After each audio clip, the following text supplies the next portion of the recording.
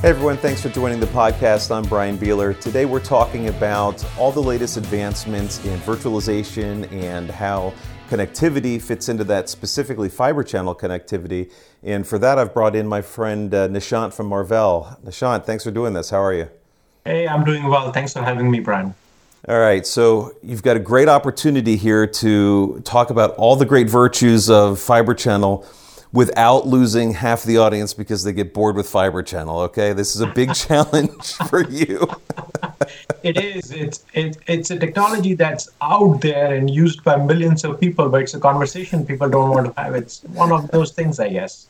Well, you know, fiber channel's in there with tape is perpetually dead, but seemingly the footprint continues to expand, and few practitioners want to admit it. It's just one of those things, right? That especially as young people come into the industry, they see existing technologies, whether it's hard drives or connectivity or whatever it is, as old and kind of ruffle against it, I suppose. Yeah, but new buildings are often wanting to be constructed, by demolishing old ones, even though they are perfectly functional and historic and beautiful and serve the purpose. Enough said on that. Okay, so we ran into each other a bunch of times last year. We've not yet seen each other in person this year, but I suspect we'll resolve that soon. OCP, I know we talked about a bunch of emerging technology topics there, but VMware Explorer, I almost said VMworld. VMware Explorer was a good show for you guys and good timing with the advancements in vSphere that users are adopting with vSphere 8 and so much energy around virtualization. It was surprising to me, I didn't know this, and you know, I'm knee deep in this industry, how big of a footprint the fiber channel install base is in vSphere. I mean, absolutely amazing. I can never remember if I'm allowed to say the numbers that I have in my head or not. But if it was a pie, it would be an extraordinarily large part of the pie. That blew me away in terms of the adoption and is obviously the reason why VMware tends to innovate with fiber channel in mind when it comes to new storage features. But to your point at the very beginning here, it's still foundational to most organizations. I mean, you know all of this, but what's your takeaway from an industry perspective on that kind of data? Yeah, Brian, when it comes to on-prem data centers, right, the kind of customers that I talk to, people who are running kind of mission-critical enterprise applications, applications whose data is close to their heart, and the criticality of the business is super critical or super important to their business function.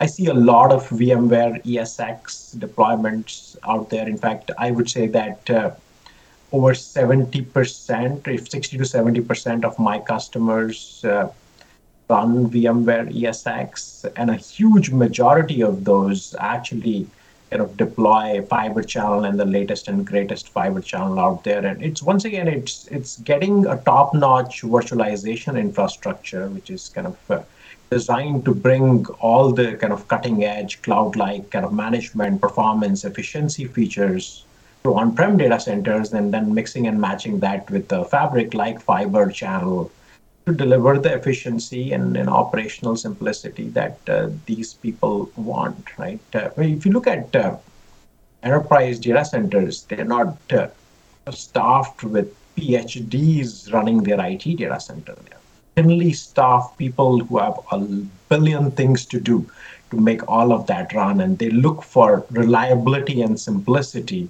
as their two kind of key tenets when they look at technology. Well, and on that, it's funny, on that front, fiber channels, so the reliability standpoint, I mean, I'm sure we can get into some of the performance benefits too, but it just works. And I'm laughing because we worked together recently on a piece we posted on storageview.com, and I'll link to it in the show description here so people can learn more about some of the latest innovations with fiber, especially in VMware. But a lot of the comments we got on social media were like using Fibre, ESXi, and Pure, and it just just works, no problems. And for as many people that were, maybe questioning the purpose of fiber in a modern data center, I mean, guys that are in there doing it day to day see the benefits. And as you say, operational simplicity is fundamental to that in terms of making sure that I keep my data center running, my applications running, and don't have to be chasing down, goofy networking stuff. I mean, it just goes, right? Yeah, and it just works is not an accident, Brian, right? It's Oh, there was an engineer or two involved in that? I mean, it's been years and decades of carefully crafting every new capability, working with hypervisor vendors like VMware and others, and switch vendors and storage array guys, the cables guys, the optics guys, things that are super important to make all of this just work. There's a lot of that stuff that's done in the background so that our customers don't have to go through the pain. Well, it's funny though too, because there's all sorts of new stuff, fabrics for one, and I'd like to get into some of that with you too. But it's not as if it's an architecture that's static. You've got 64 gig fiber. You've got new switches from your partners like Brocade and Cisco. You've got you guys continue to innovate on the HBA side or NIC side. I can't remember, whatever you prefer it to be called, but your adapter side, right? Yeah. So there's so much going on there. Pick one of those new things that you're excited about. And let's dive into one of those topics a little more. Sure. I think one of the big things that is kind of driving the direction in which we are innovating in fiber channel technologies is NVMe. NVMe is definitely kind of being established as kind of the new definition for storage. It's being deployed within servers when people are crafting out a vSAN hyperconverged environment. NVMe is deployed in external storage arrays as people are looking to get that next level of performance, accelerating their applications, and going beyond just kind of using NVMe as a caching tier, but expanding that to use NVMe and SSDs as capacity tiers as prices have become more stable. So NVMe is giving us the direction because that's where our customers are going, and it goes back to your point around NVMe over fabrics, which is a native way of accessing NVMe, which is remotely available in a storage array, and how do you access that efficiently from a virtualized server like VMware. And if you kind of go back and look at the history on this a little bit, right? VMware introduced NVMe over fabrics, was it in 7.0? I think right around the time when we were being rushed back home and the pandemic was just beginning to take hold. And a lot of progress has been made since then, and ESX 8.0 today supports not just fiber channel or NVMe over fiber channel, but also NVMe over TCP. And both of these fabrics have advanced significantly to meet customers' demands around NVMe. Well, what do you think is the biggest challenge around deploying any of these storage arrays over fabrics, over fiber channel, whatever you want to do, regardless of interconnect? Just take a step back a little bit from the enablement to the feature set itself. We've seen in our lab, we did some work with NetApp last year on NVMe over fiber channel. And the benefits there are quite tangible. We've got a paper out there on the performance benefits, but still the uptake by customers has been a little bit slower there. And I can't quite tell if it's just the sort of lagging kind of way that enterprise IT works, which I'm sure is some of it, or if there's some quantifiable concern out there in the industry. You might be a little bit closer than me in terms of the customers you talk to, but there's so many benefits there. I'm just curious what you're seeing in terms of adoption, and maybe it's one of those things where the adoption hypercycle or hypervisor cycle is a little bit slower, so very few people will jump immediately to 8. So maybe it took a little bit of time to remove that slack from the system. But what's your take on adoption and what's going on there? So if I look at kind of just talking to customers, getting a view of where the kind of where in the deployment cycle is NVMe or Fabrics, like you said, irrespective whether it is Fibre or TCP or RDMA for that matter, less than 5-6% of customers today in enterprise data centers actually adopt NVMe over Fabrics. So there's very little penetration as of now, and I'll go into kind of some of the reasons why that is so and how that is changing. But it is expected by us and many other industry analysts that this number will grow to about 25-30% of customers deploying NVMe or Fabrics in the next few years. Right? What is driving that is that we are, as time has progressed in the last several years, as we have built up the NVMe or Fabrics ecosystem, it is the last few things that are being buttoned up before these implementations are complete and a heterogeneous set of hardware infrastructure is available for customers to deploy NVMe or Fabrics. And if I just break that down in a second here, right? If you want to be successful with NVMe, right, there is not just hardware infrastructure, but there needs to be new enhanced software infrastructure, which was traditionally designed for SCSI and rotating drives. The software infrastructure also need to enhance to better appreciate the benefits of NVMe. The hardware side of the story is pretty much complete. And even before ESXi 8.0 came out, the hardware story was pretty complete. For example, most storage array vendors, for example, you brought up the name of NetApp, or you look at Dell EMC, or you brought up Pure Storage and others, and as you were exchanging emails earlier, all of them support NVMe over Fabrics, and all of them support Fibre channel or NVMe over Fibre channel. The HPAs support it, and so there's the kind of, or adapters, I should say, support it, as well as the Fibre channel switches. But it is the software in this case which has been somewhat of a long pole. For example, if you look at VMware ESX, when they started introducing NVMe over Fabric starting 7.0, it was a pretty limited implementation. Right? It was not available at scale, very few namespaces, which is another way of saying LUNs in the NVMe world. The scale, the multipathing abilities was not there. Critical features, we'll go into some of those around storage, like vVols, were not available for NVMe or Fabrics. And that was a kind of significant impediment for customers who want to deploy mission critical stuff in a simple kind of easy manner, but the software was not there yet. And ESX8 has actually buttoned that up. I believe will be a huge driver in getting our customer base from this 6-7% NVMe or Fabrics deployment to 25-30% over the next few years. Well, that makes a lot of sense. I mean, we're excited for it because the performance benefit is clearly there.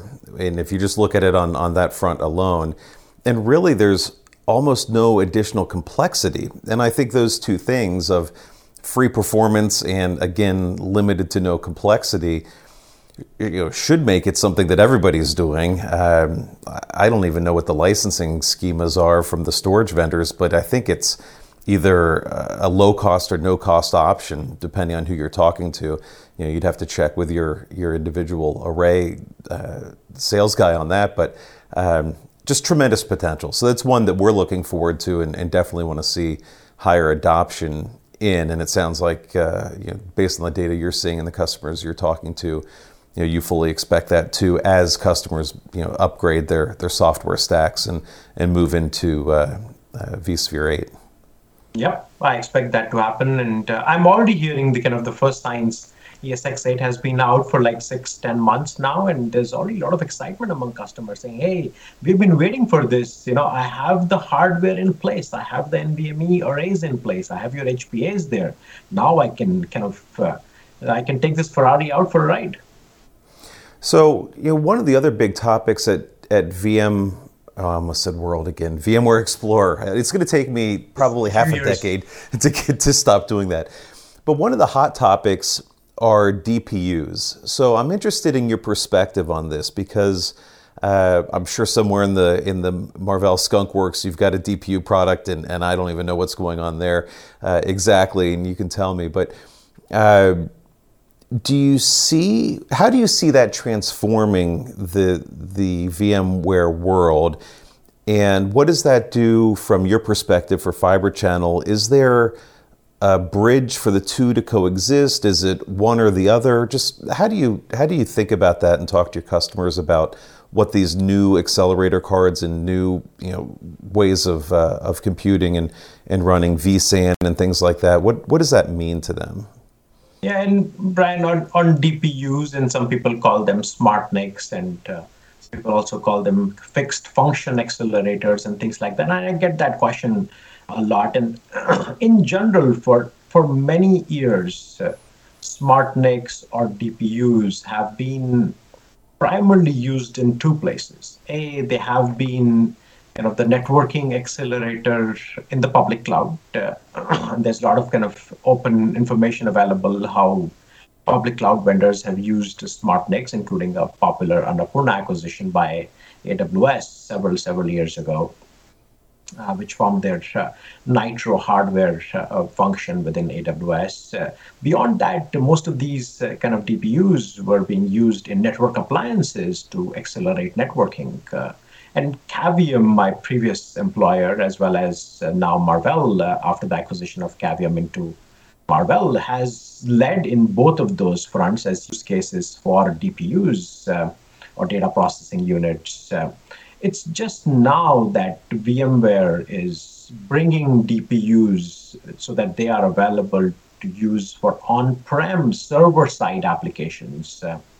And actually, I applaud the amount of work the VMware team has done to bring a diverse set of capabilities across vendors into that exist in DPUs under a common platform, under Project Monterey, one of my favorite cities, close to where I live, and try to level the playing field between different vendors and create a common infrastructure so it can be leveraged.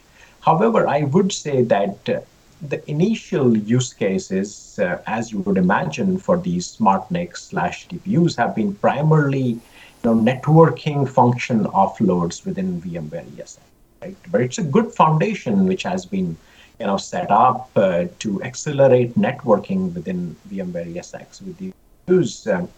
Storage, I think, at least my view is remains another parallel domain outside of these smart NICs, although smart NICs can do a bunch of networking offloads as well as storage offloads. But I continue to see storage as a separate, dedicated interconnect that brings external storage into the world of VMware. And the reason for that is as follows, right? Typically, external storage applications are mission critical, and you want multiple redundant pieces of hardware and paths to access it. Number two, the very premise of using DPUs is to offload the protocol down to some coprocessor, right, which is the DPU.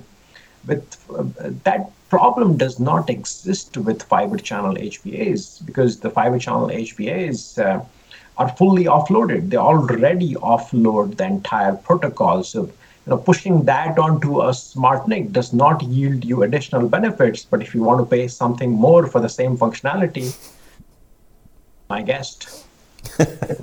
Yeah, well, the storage world, as you say, is distinct and different. The software-defined world, or the hyper-converged, where you're putting all these resources together, maybe a little something else. And then there's this whole notion of disaggregated that many companies are out there going after and hoping for things like CXL 3 probably to be able to change the balance again of where componentry goes and how the technology works. I mean, it's always an evolving space, and it's certainly exciting. It is, So, Brian, and I mean, since you brought up the term CXL, right? I find CXL as a pretty interesting technology, and yes, I think your time frame on when CXL becomes relevant is probably in the CXL 3.0 or PCIe 6.0 time frame, several years out, and a bunch of work is being done in the industry. But the opportunity that we have with CXL, right, is huge, because this is our opportunity as an industry to see if we can disaggregate memory. The amount of memory that is sitting in these servers, unused, untouched, while dollars and billions of dollars have been spent on it, is just a terrible waste. And if we can disaggregate memory like we disaggregated storage, it can be huge. Now, time will tell how successful we are, but there is tremendous potential there.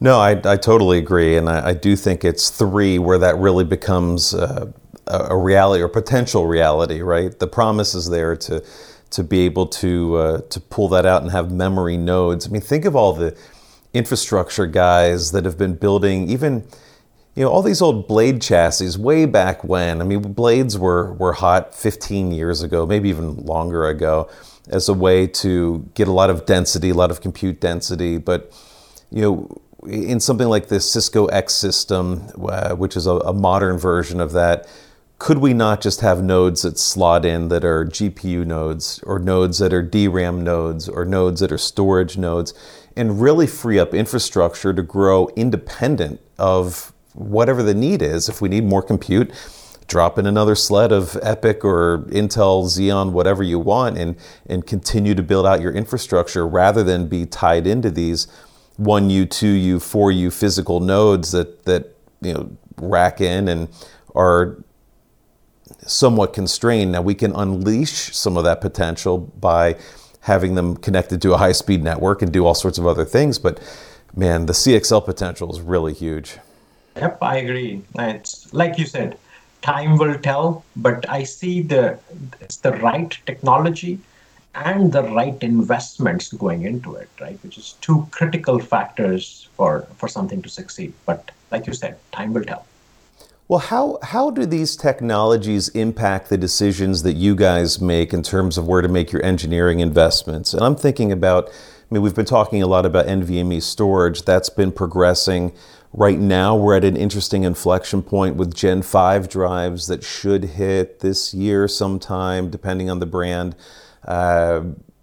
We're hearing a lot of that. We're seeing the SSD guys go through a form factor revival.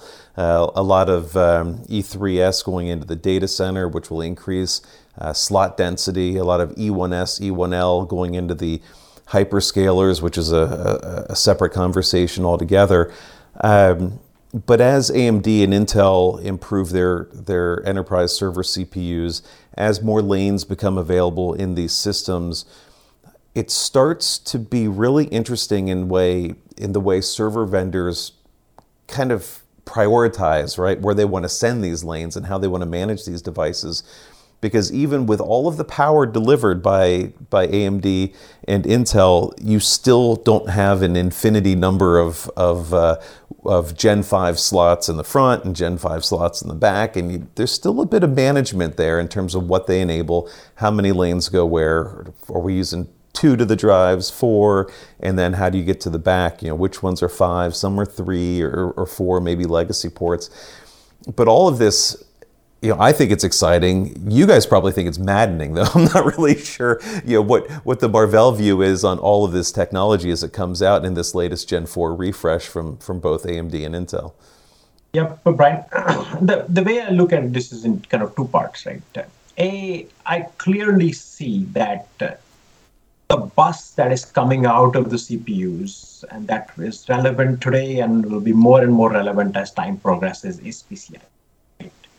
There is increasingly number of lanes, like you said, certainly never infinite, coming out of modern processors, allowing you the ability to hook faster and faster devices getting closer and closer to the CPU in terms of performance, thanks to kind of progressive speed increases as PCIe technology has increased.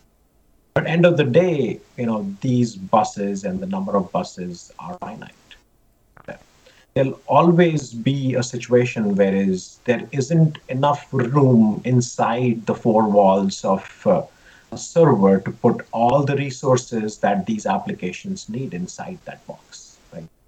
That's where kind of networking technologies will kind of continue to stay relevant, right? Whether it is Ethernet transitioning from kind of 540, 100, 200 gigabit, and then fiber channel kind of going down the same path of progressive speed increases, because there will be tiered infrastructure, the high performance infrastructure, all the cache, the local memory sitting right next to the processor. Then there'll be kind of far memory, which CXL would enable. There'll be further storage tiers, that would be enabled by, that are enabled today by fiber channel or NVMe or fabrics. So it's going to be a mixed ecosystem, but I do see that high performance technologies, thanks to PCIe, are getting closer and closer to the processor, and that's what you need if you want to run these kind of massive applications, especially kind of deep learning, big analytics, recommendation engines, right, HPC workloads. So it's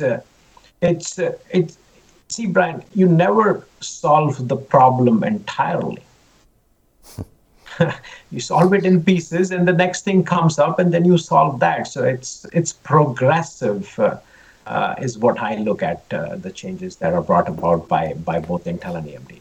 No, I mean, we're well aware. I mean, you look at it, you just take a single server, right, and fill it full of decent storage and a nice high-speed NIC on the back, and something will prevent the system from going as fast as it could possibly go in a theoretical world. Whether it's the CPU or the interconnect out the back, or the drives themselves, or the RAID card, or the software, or cooling. I mean, cooling now is getting out of control. Not yet, but it's headed in that direction, right? Where organizations, for all those AI boxes you're talking about, almost all the new AI boxes that are heavy, dense on those NVIDIA GPUs or other GPUs, they're all looking at liquid cooling.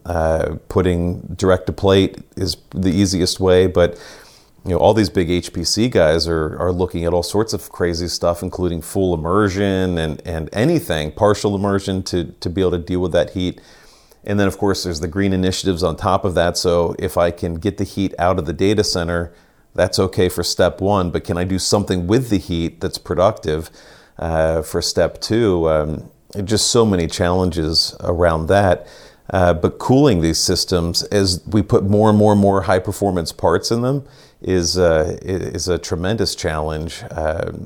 I don't think, any liquid-cooled fiber cards yet, but I'm sure that's on the. I'm sure somebody's out there doing it. There's all sorts of. I hope we don't need to get there, but because a fiber channel card pulls what, 10, 12, 15 watts of power. That's nothing as compared to the hundreds of watts that your modern processors and GPUs or even smart NICs pull. So we hopefully want to stay in that realm of kind of low power, stay green, and not overtly complicate the already complicated landscape of cooling these infrastructures without having to kind of break your wallet, so to speak. And I think going back also on green initiatives, one of the cute little things which actually I saw that VMware ESX 8.0 brought about, right? And they have these nice kind of charts within vCenter that actually track your energy usage, your kind of energy footprint, your carbon footprint within that. And that's huge, right? You can't improve what you cannot measure. And I like the way Absolutely. kind of ESX has brought this to the forefront. And I love the innovation with those guys. We work closely with VMware, the engineers there, the marketing people there, and they are heading in the right direction. Yeah, it's interesting. As we record this, NetApp had an announcement today around visibility into energy consumption and all this that they're doing through Blue XP, which is their dashboard. They'd probably scream if they heard me call it a dashboard, but it's their view into infrastructure. And yeah, I mean, everyone's doing that. VMware, as you say, is doing that. More companies are trying to give you ways to visualize that data to make more intelligent decisions from an economics perspective, energy consumption. I mean, here in the US, it's a problem, but if you go overseas, as you well know, go to Europe, energy costs have gone through the roof. So maintaining control over that is important.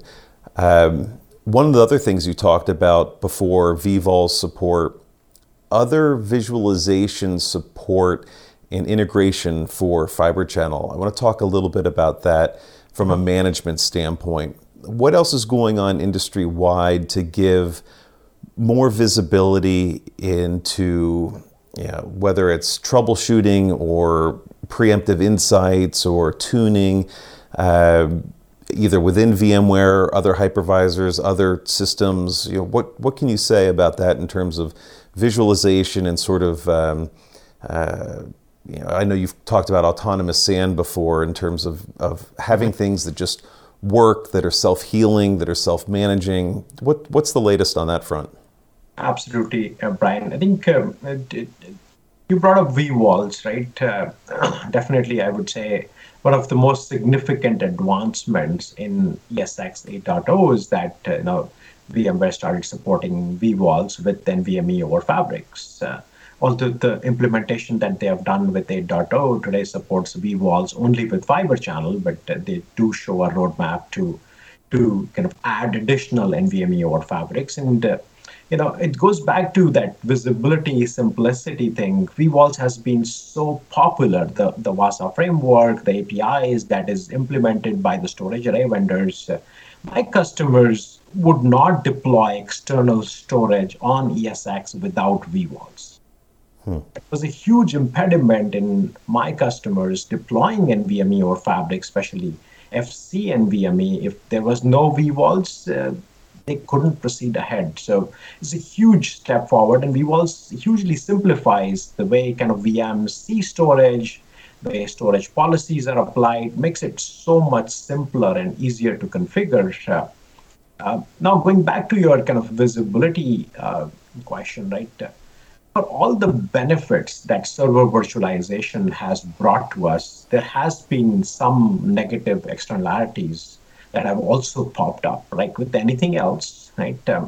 One of the big challenges has been actually loss of visibility, especially on an external fabric. And I'll tell you what I mean by that.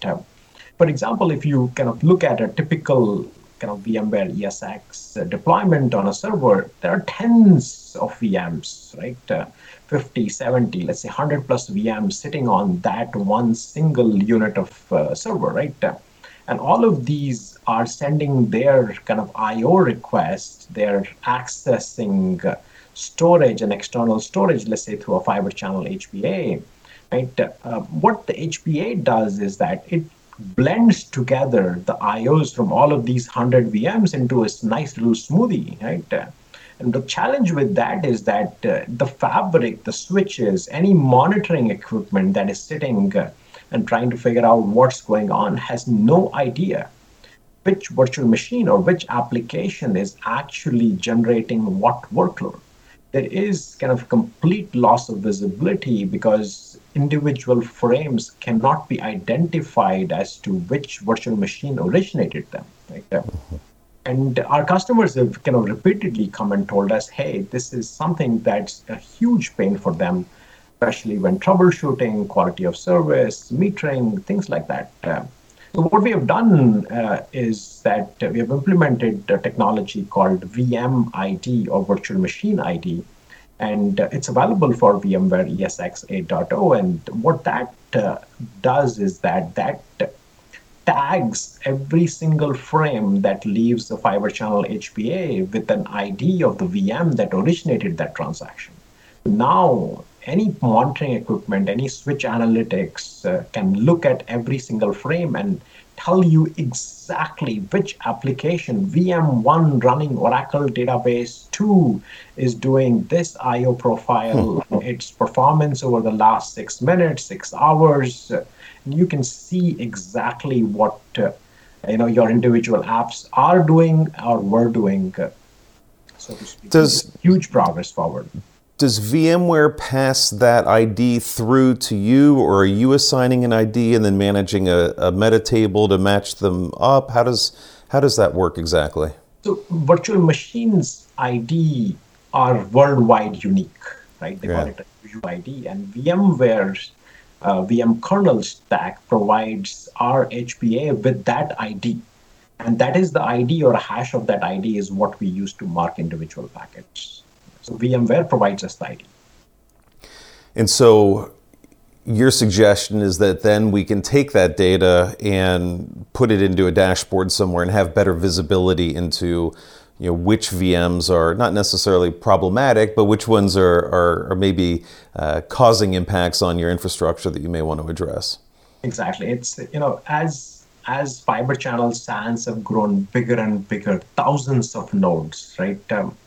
It has become increasingly difficult to manage, especially with server virtualization. And the storage and SAN admins have been saying, hey, we are running blind here, not knowing which workload is performing with what characteristics. And the switch analytics engine is very powerful, but if it doesn't know which application or which VM is actually kind of doing what profile, it can't give you the information you need. No, that seems like a powerful tool. I mean, we've looked at some of the visibility in VROPs before, but I mean, this goes maybe even further. I'm not sure if it can be bubbled up in VROPs or not, but within the tools available, from switch providers or whatnot, a lot of great opportunity there to give your SAN administrators much more ammunition to go ensure that their delivery is high quality and there aren't any issues, or if there are issues, they can get to the root of them more quickly.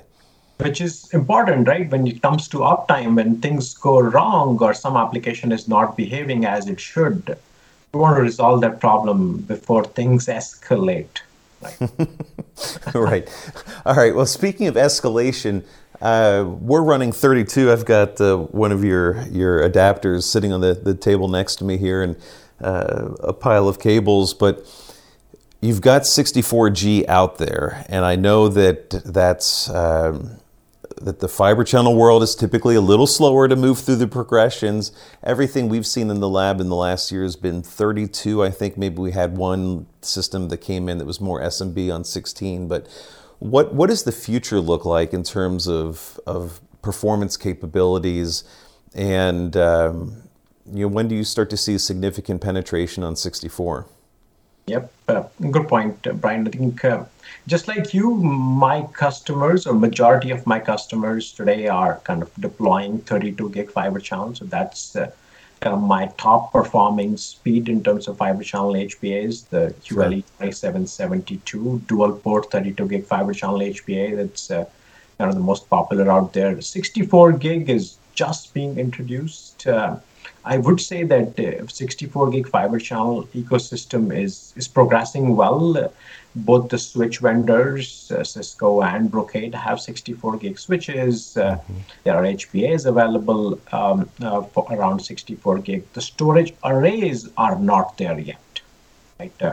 And I expect maybe later this year and progressively over the next 2 years that there will be 64 gig fiber channel arrays. And that is when you would start seeing the uptick in 64 gig speed. So but today, 32 gig remains kind of the popular choice. And we are already thinking as to what comes after 64 gig fiber channel. And it's going. Wait, let me guess. It's got to be 128.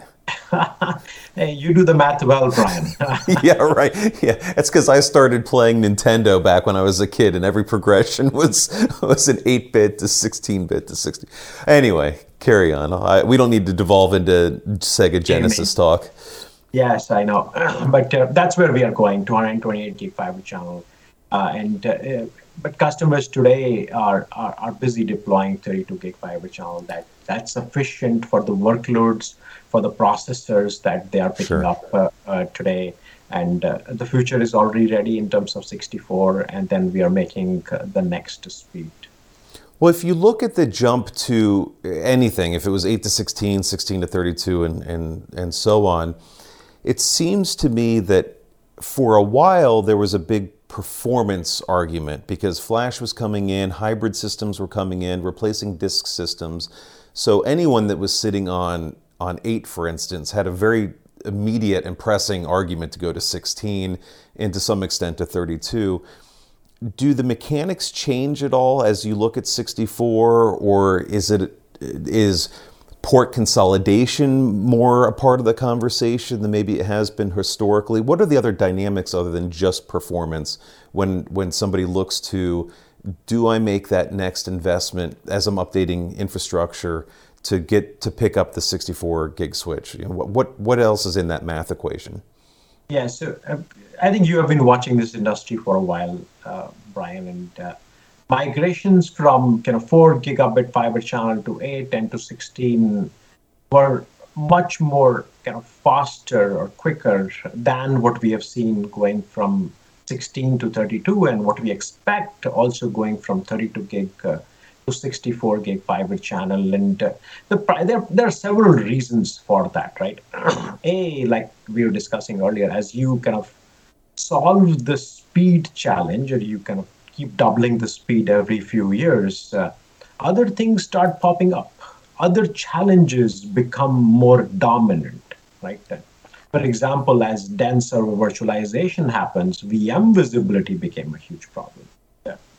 As different speeds of fiber channel have started to coexist with each other, congestion can become a huge problem, and that's our other conversation about self-driving SANs and how we actually kind of look at what's ahead on the road and try to make decisions to make the transition smoother for our customers. For 64 gig fiber channel, I think the primary driver is going to be kind of the availability of PCIe Gen 5 and Gen 6 and storage arrays that would kind of bring the ability to transact at 64 gig speeds. But the conversation with my customers, Brian, is less about speed. Right. 32 gig seems pretty sufficient for the applications, for the number of VMs they can host on that server, tomorrow, when there are kind of double the number of cores, double the number of VMs, that pipe may not be big enough. But today, 32 gigs seems just fine. But the conversation with my customers is saying, hey, how do I make this device more intelligent? How do I make sure that I'm able to adapt as link conditions change, as errors are introduced in my fabric, right? Can this device get more intelligently take another route through there is congestion, right? And there's a bunch of work again that we have done with VMware 8.0 to set the foundation for the autonomous SAN there. But so going back to your point, I think the conversation has now changed from just speeds and feeds, but to more intelligence and value-driven capabilities. Well, yeah, I mean, you're talking about a lot of the operational benefits of being able to keep the system up and efficient and making sure the application delivery is working as intended. We haven't talked a lot about the edge, but it seems to be that these notions of intelligence, of operational benefits, become even more important as you get outside of the data center. I'm sitting here in Cincinnati. We've got Kroger here, for instance, a couple thousand locations worldwide with gas stations and convenience stores and now restaurants. And each one of these places has a different set of infrastructure within, but almost none of them have an IT guy on site. So what do you see at the edge? Because we continue to push more analytics. I mean, just in retail alone, the number of GPUs going into retail for shopper analytics is crazy, and they're looking at loss prevention. They're looking at injuries, slip fall kind of stuff. They're looking at out of stock notifications. It used to be, Yeah, there was a stock boy that would walk down the cereal aisle, and if we're out of Cheerios, you go in the back, get a case of Cheerios. I mean, that stuff's being all automatically driven by these intelligent infrastructure setups in the retail shops that are embracing AI and GPUs and all of this latest technology. But all of it comes with a cost, and it stresses the infrastructure that's in place. So I am a little curious. We haven't talked, as I said, a lot about the edge, but tell me what you're seeing there. At least the conversation from the last few weeks has been that humans are getting obsolete, and tools like ChatGPT can I know that's yes, that's a perpetual problem. Actually, we've got people in our industry that have gotten bitten by that, by using too many automated tools and not enough human eyeballs with some intelligence. So I don't think we're gone yet, but certain tasks are being addressed with AI, right? Absolutely, Brian. And while I was not around then, but I'm sure people said the same thing around the Industrial Revolution, that humans will become obsolete, and it doesn't happen. We retrain our workforce. We find newer, better things to do, right? When cars came about, they did not make they made horse carriages obsolete, right? But they didn't make humans obsolete. Anyways, going back to yes. to the question. Get back to Edge. You were Definitely, Edge is super interesting, Brian, and the whole kind of context behind that is just so much data being generated by those cameras, by those sensors inside the stores, inside industrial complexes, that they need to be processed, decision made right there. You don't have room to send that data over into the cloud and then wait several milliseconds or seconds for a response to come back. So absolutely, right?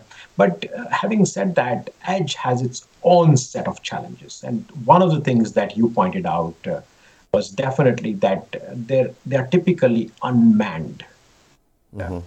Or unmanaged, perhaps is the right word. And that brings a whole new kind of whole new concept of building hardware that is resilient, not just to conditions of the lab or a test environment, which it has already seen, but conditions that exist in real life.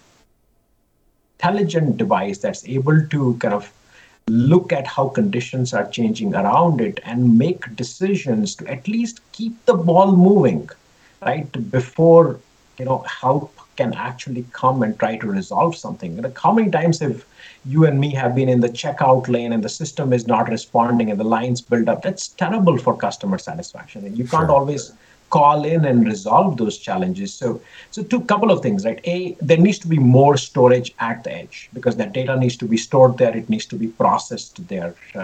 Absolutely. So there is this kind of push to have, simpler, higher performance, lower footprint storage devices, including fiber channel HBAs and storage at the edge, which would then kind of provide this infrastructure. But beyond kind of just, while cost is a factor definitely for the edge, there is also this need to make these devices much more autonomous.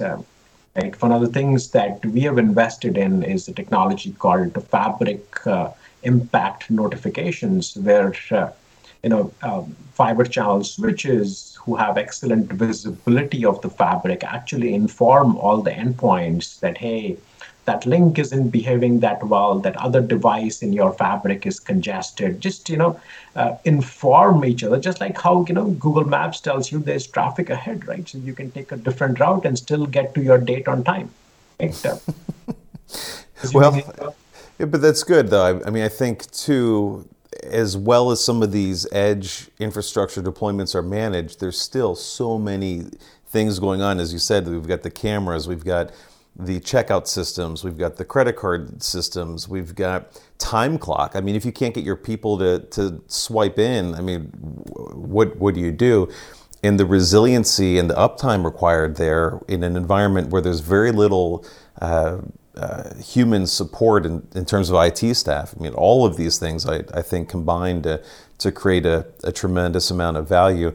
One thing that strikes me too is that the investments that we've seen from Dell, from Lenovo, Supermicro, and others on the infrastructure that they're dedicating for these use cases that can handle hotter and colder temps, that can handle more dust and debris. I was just on site with Dell. They've got these air filters with a little sensor behind it on the bezel that can tell you when the thing needs to be cleaned. I mean, the hardware guys are getting smarter about how to address these concerns to keep the uptime there, to keep the UPSs and distributed power and all these other things that are required. For all that complexity, though, I do love the message about smart software helping organizations just do some of the blocking and tackling and get out of the way, or help the data get to where it needs to go without much human intervention. I think that's a pretty nice message. Yeah, Brian, and that's the mission, right? And I think we have taken the first steps with the VMware, starting with 8.0, where kind of these notifications about conditions actually show up and bubble into the VM kernel stack. And as time progresses, we hope to kind of bring more of those kind of autonomous decisions of choosing the right paths to get to your destination, making other informed decisions, the future releases. All right. Well, this has been a great conversation. I will link to the work we've done recently with you on Fibre channel. We'll link to your adapters so people can check that out. I know you try to get that plug in for your dual port guy, so we'll make sure people can get more information on that guy. And yeah, I mean, we're going to keep going down this path, keep working storage systems and switches and everything else to show people what's out there, what the capabilities are, and we're pretty excited for it. And like the guys said in our social media comments, when we plug these things in, they just work. So there's a certain simplicity and peace of mind that with very little configuration, it just goes. So thanks for doing the pod, Nishant. I appreciate you jumping in today. Hey, thank you, Brian, and good work being done by the Storage Review team. I love what you guys write and put out, and I really like the engagement that you have with the audience. Everybody is open and it's conversational, and it's just a matter of fact kind of thing. So keep up the good work. Thank you, sir. All right, we appreciate it. Take care, Brian.